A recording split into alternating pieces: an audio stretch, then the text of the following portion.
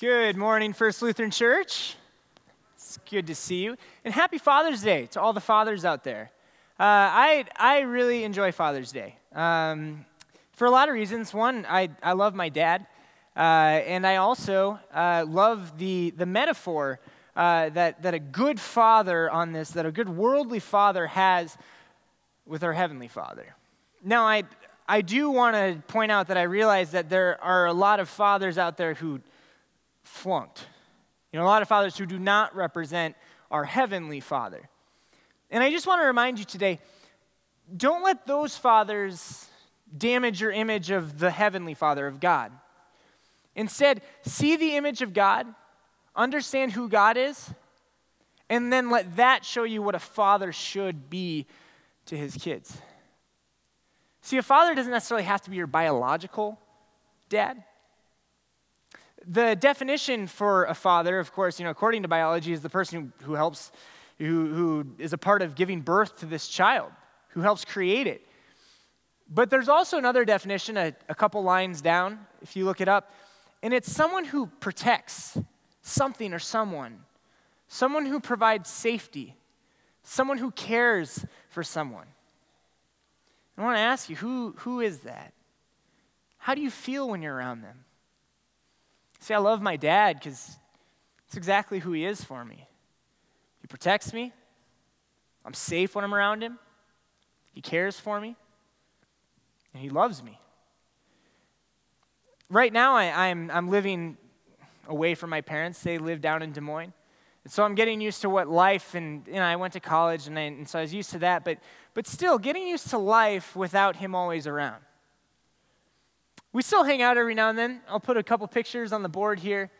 On the right, there is my pops on the bottom with us three kids on his back. I love that picture because it reminds me of how cute I once was in my life.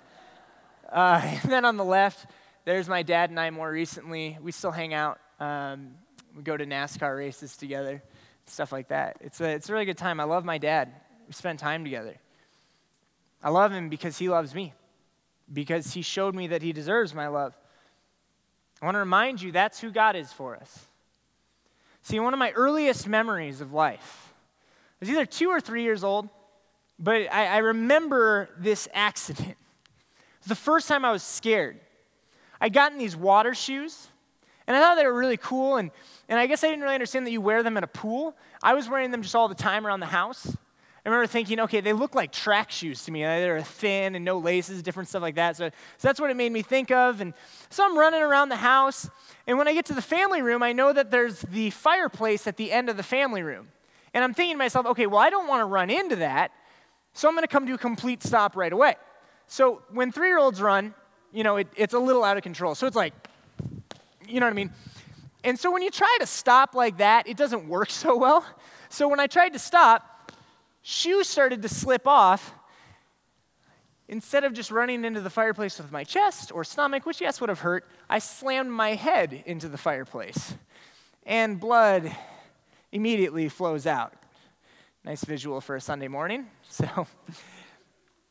And I was scared. I was horrified. It's my first memory where I was ever fearing for my life. I was worried about what my future might hold. I was asking my mom about this story earlier this week just to make sure I had all the details, and she told me the scariest part is when I looked up and I said, "Is Jesus taking me to his castle?" That's the last thing you probably want to hear from your 3-year-old. But what I remember the most from that is crying, being so upset. But then a peace came on me because my dad picked me up. He held me. I can still see this in my mind. I still see it so clearly. I remember seeing my blood dripping on his neck. And him just saying, "I know." I'm bawling. I know. I'm here. I got you. I didn't worry. It hurt. The pain freaked me out. But I was no longer afraid of what was going to happen to me because my dad had me. See, in those moments, it's really easy to hear Jesus' commandment in Matthew 6:25, don't worry. Because when we have someone there that we can trust to protect us, there's no need to. But in everyday life, I'm living without my dad around. I've got great mentors, great people surrounding me, but, without my dad, without my mom, there to protect me. And not necessarily in a physical sense anymore, but from the dangers of the world. That's a little harder to follow. Because Jesus says, therefore I tell you, don't worry about your life. Well, that's pretty bold. What do you mean, don't worry about my life? Do you know everything that happens in my life?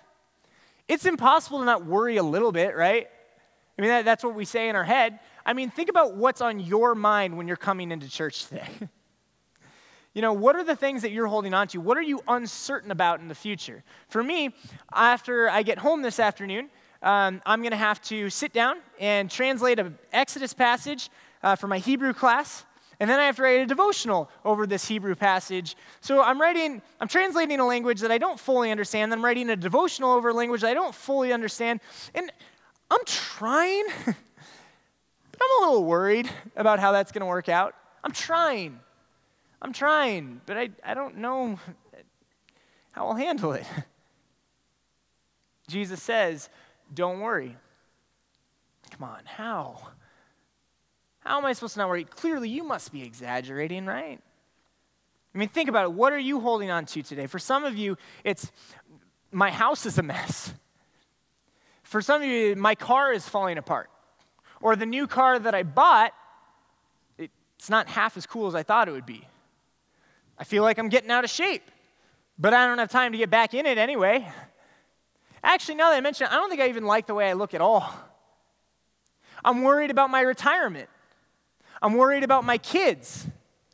Are they behaving in school? Are they living their lives right? Did I raise them well? If you're a kid, why aren't my parents understanding me? Why are we not getting along? See, there are the deeper things too. I'm frustrated at my job, some of you might say. But I'm afraid to lose this job because I got bills to pay. And I got to support my family. Speaking of my family, we're not seeing eye to eye at all. My spouse isn't happy with me. Or maybe for you, it's I don't have a spouse, and I'm really worried that I'll never find one. My loved one is sick, or maybe I'm sick. Are you noticing a theme here?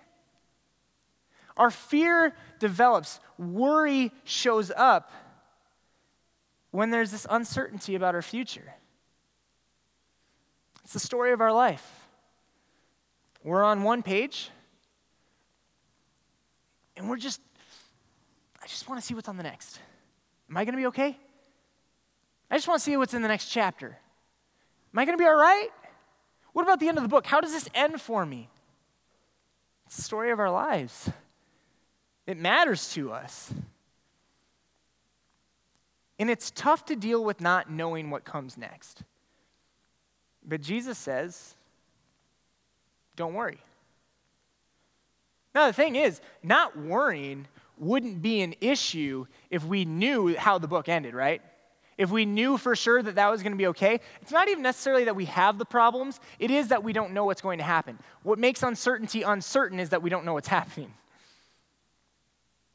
Don't worry. Don't worry. Well, what do you mean, don't worry, Jesus? What do you mean? How can you possibly say that? In fact, that sounds a little bit insensitive. It sounds like when I'm spilling my problems on someone and they're just not listening, oh, what? Oh, yeah, don't worry about it. No, that's not what Jesus is saying. Take a look.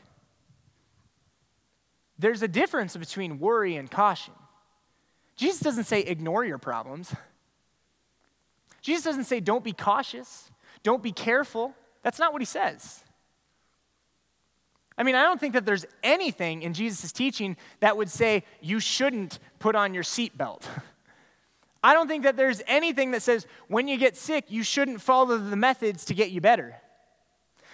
I think that it's a good thing when you exercise. I think that it's a good thing when you stretch before you exercise. We need to control some of the things that we can to prevent further damage in the future. what we can control. It's why you put a leash on your dog at the park. I mean, this isn't anything new, but I saw it recently. It's why some people put a leash on their kid at the park.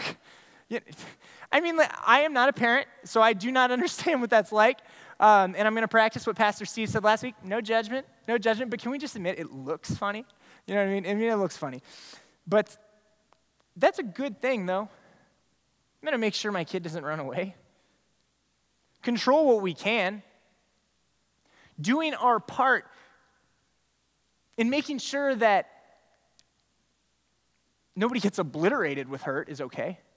That's fine. That's not what Jesus is saying. See, Jesus is saying, don't worry. So what's the difference between that and worrying? Well, worry happens when the uncertainty is out of our hands. When we lose complete control. When there is nothing we can do. When the problem is bigger than our capabilities. That's when we fall into worry. And we start to dwell in that prison called anxiety. And you're locked up.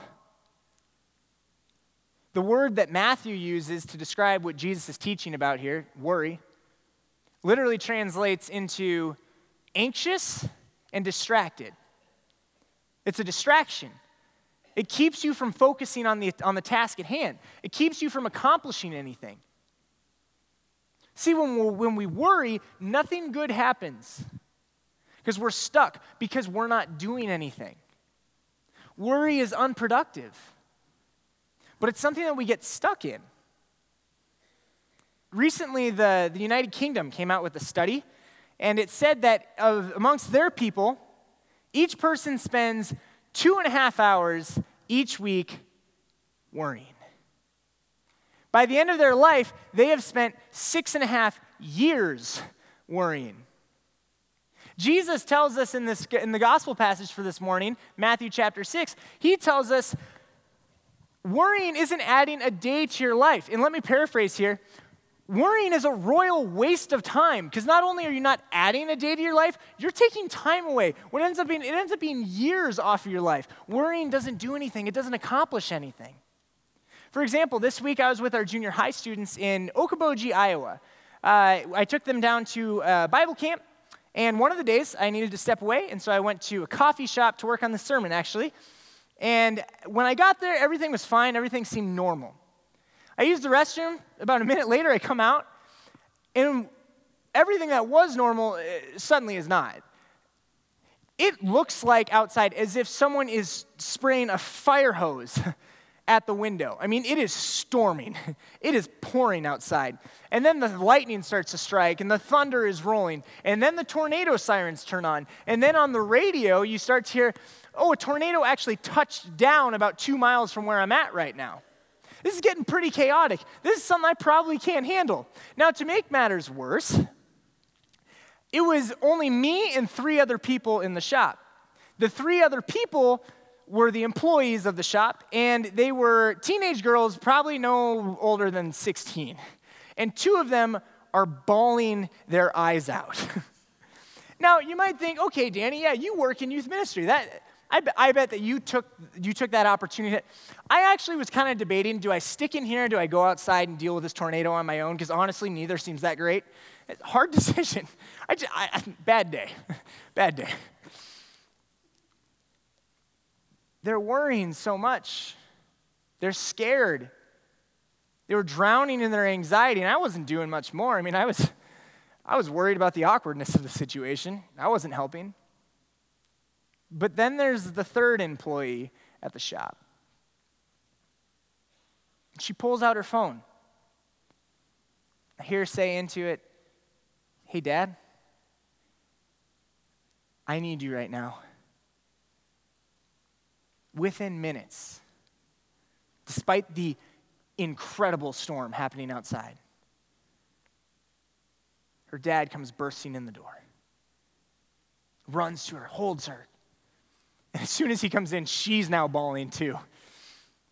But he holds her.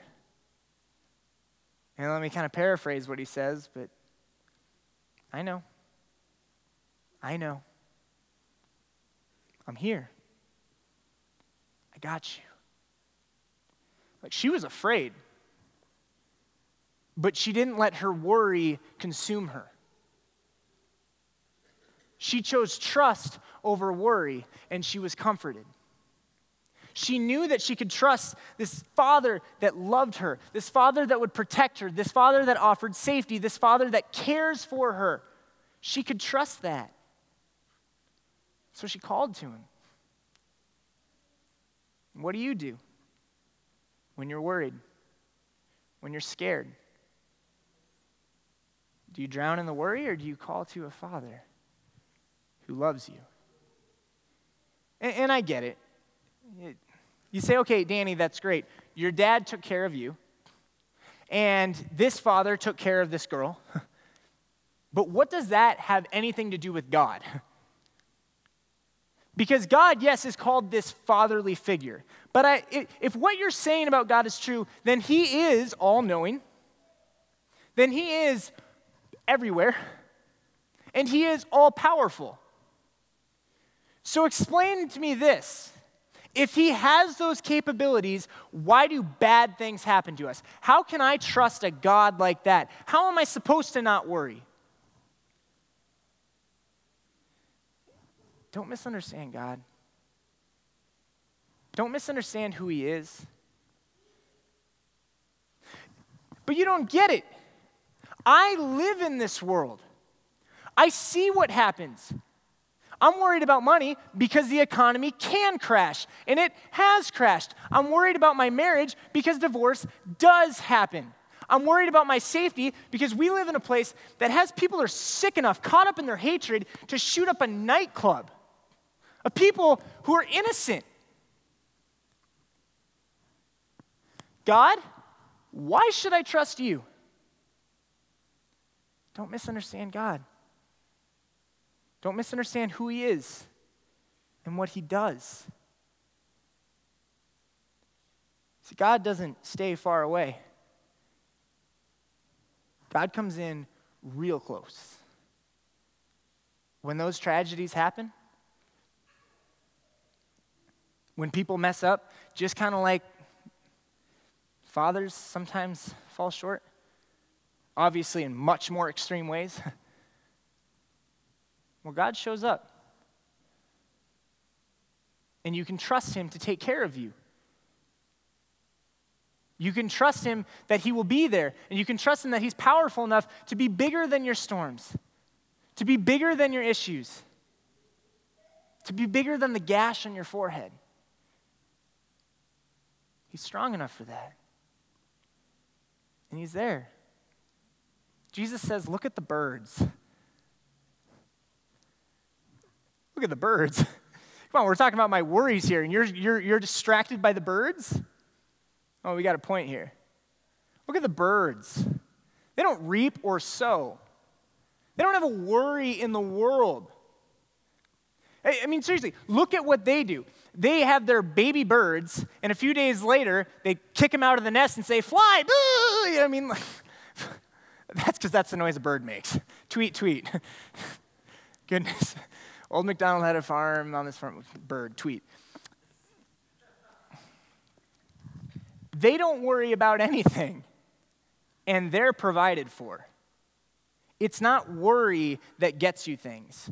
Don't misunderstand that just because when you're careful for something, that just because you were protective over someone, or because you took caution, when that helped, when the situation's bigger than you and there's nothing you can do, worry doesn't do the same thing. It doesn't translate like that. You end up sitting in a coffee shop, bawling your eyes out, crying, unable to trust. But God wants you to trust him because God can take care of it. He will take care of it. The birds are taken care of, and you are so much more valuable than that. I mean, really, think about that. Are you more valuable than birds? Absolutely. You are the one made in God's image. When God sent his son to this earth, he didn't send his son to this earth in form of a bird to save birds. He sent his son to this earth as a man to save us. We can count on that. When we don't know what the end of our story is, we can trust him that he knows and leave it to him. I'm not going to worry. He knows. He knows. Because in every tragedy that you've had, in everything that's made you worry, he was there. I'm here. I'm here. I got you. Every time. And that's so important because there are a lot of problems in this world that are bigger than us. I talked about my dad a little bit ago. And this guy is my hero. My hero. I look up to him more than I look up to anybody on the planet. And in my opinion, it's for good reason. He's my hero. He saves the day for me. But even our heroes are limited. Even our heroes have things that they can't control. See, a few years ago, my dad was diagnosed with atrial fibrillation, AFib. It's where your heart doesn't beat like boom, boom, boom, boom. Instead, it's a little more jazzy, boom, boom, boom, boom, boom, boom. I'm adding in cymbal noises, but you get the gist. Now, he had an interesting case, and he lives down in Des Moines with my mom, and the doctors there said, "No, you've got a funny case. We'd like to send you up to Mayo Clinic because I think that they're a little more specialized in this." Now, typically, you don't want to hear from a doctor, "You've got a funny case. You've got an interesting case, one that we're not necessarily familiar with." But trust the doctors, not going to worry. Go up to Mayo, and they decide for good reason, we're going to do a surgery to get your heart back in rhythm, to take care of you. And so the surgery comes, and my brother and sister and I, we all show up. My mom's there. He has the surgery, and sure enough, he comes out, and his heart is boom, boom, boom, boom. Perfect. This is great. Storm passed. Good to go.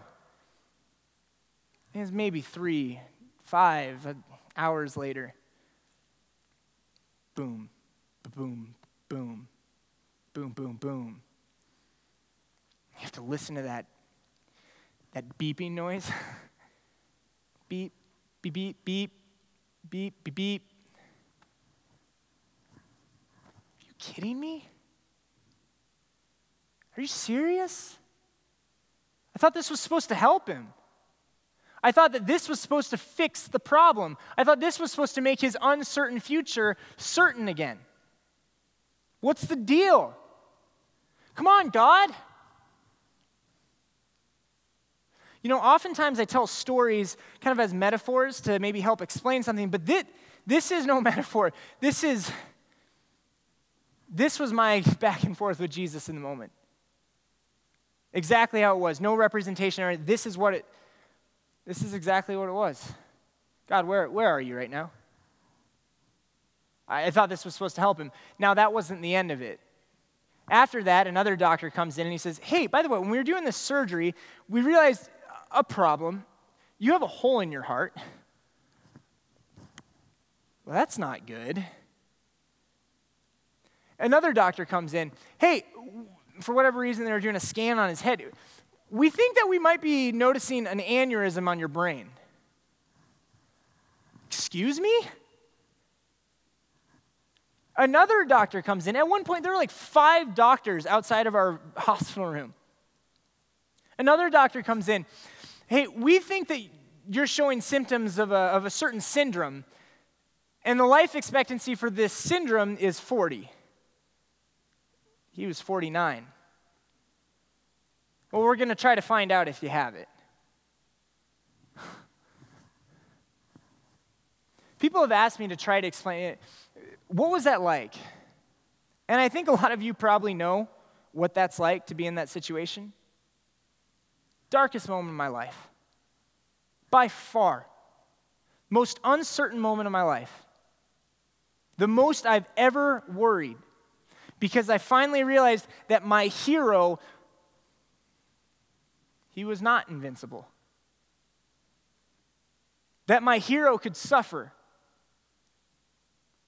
That my hero could get sick. That my hero had issues I didn't even know about. My hero had problems bigger than him. I'm sitting there at the foot of his bed, and do you know what it's like to see your hero like that? Down? And then there's my mom. She's not even holding it together at this point. That breaks my heart. My brother, who's the bravest person I know, he can't say a word. My sister, who smiles more than anyone I know, you couldn't have lifted her cheeks at that point. And I'm just sitting at the foot of the bed. Whoa. Enough is enough. And we tried all the fixes. We tried to put on his favorite TV show to make him laugh. We tried to put on a NASCAR race to make him entertained. We tried to put on his favorite music. We tried to tell jokes. None of it worked. The problem was too big. So I was stuck in worry. And my dad pulls out his Bible. And I didn't know what he was reading at the time, but I eventually found out because he bookmarked it. And I'm nosy like that. And to this day, he still has it bookmarked. I mean, he reads his Bible all the time, but this page is permanently bookmarked. And he reads it every day. When you start to wonder, God, do you care? Do you understand? He opens up to Mark chapter 4. As evening came, Jesus said to his disciples, "Let's cross to the other side of the lake." So they took Jesus in the boat and started out, leaving the crowds behind. But soon a fierce storm came up. High waves were breaking into the boat and began to fill with water. Storms. You know what those are like, right? Storms. Bigger than us problems. Jesus was sleeping at the back of the boat. You know that feeling? Hello? The disciples woke him up, shouting, "Teacher, don't you care that we're going to drown? Come on, God, I'm in trouble here. Don't you care? Are you going to show up for me yet?" When Jesus woke up, he rebuked the wind and said to the waves, "Silence. Be still."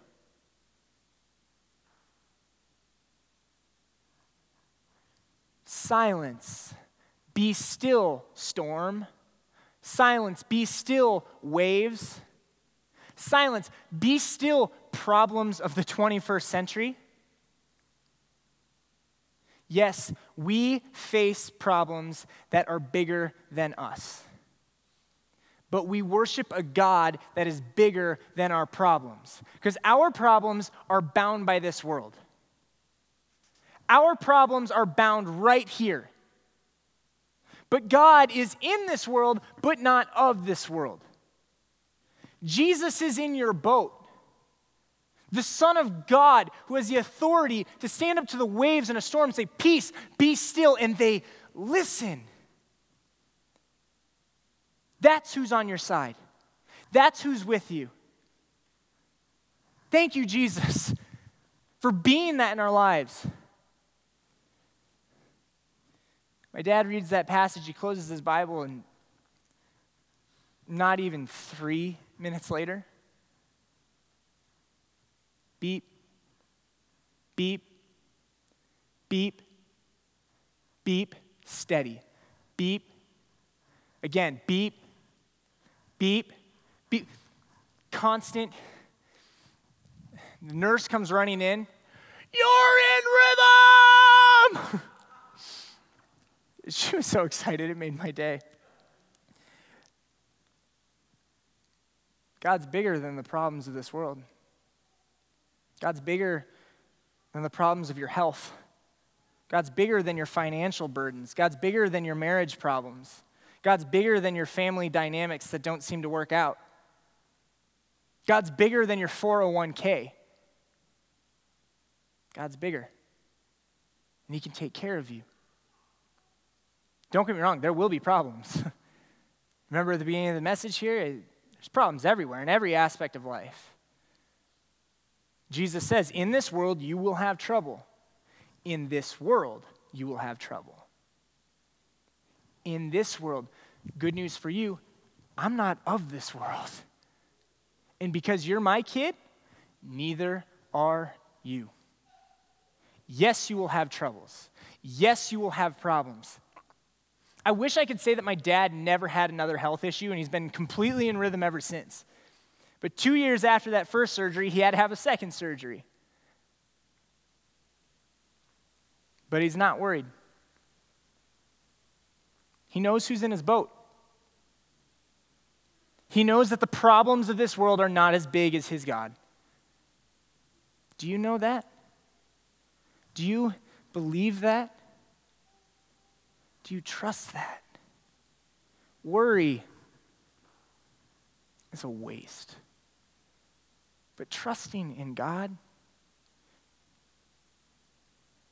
the one who's bigger than this world and still loves us to send his son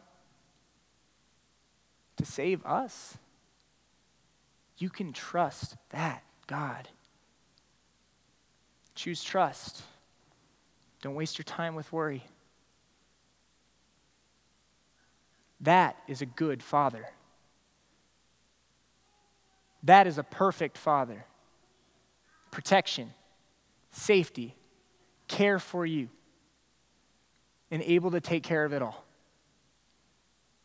That's our Father.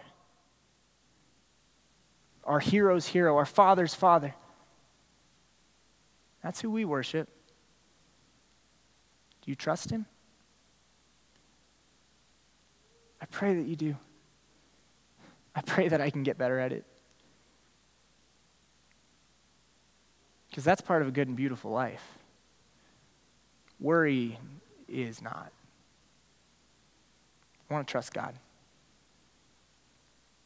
He's bigger than the problems of this world. Saying, I am here. I am here in your boat, and I got you. Let's pray. Father, we thank you for being a protection, for being our safety, our refuge, for caring for us. God, in the midst of our troubles, when we're scared, encourage us not to worry. Encourage us to trust you instead. You who can wipe away our problems, but most importantly, you who knows the end of our story. You're the author of it.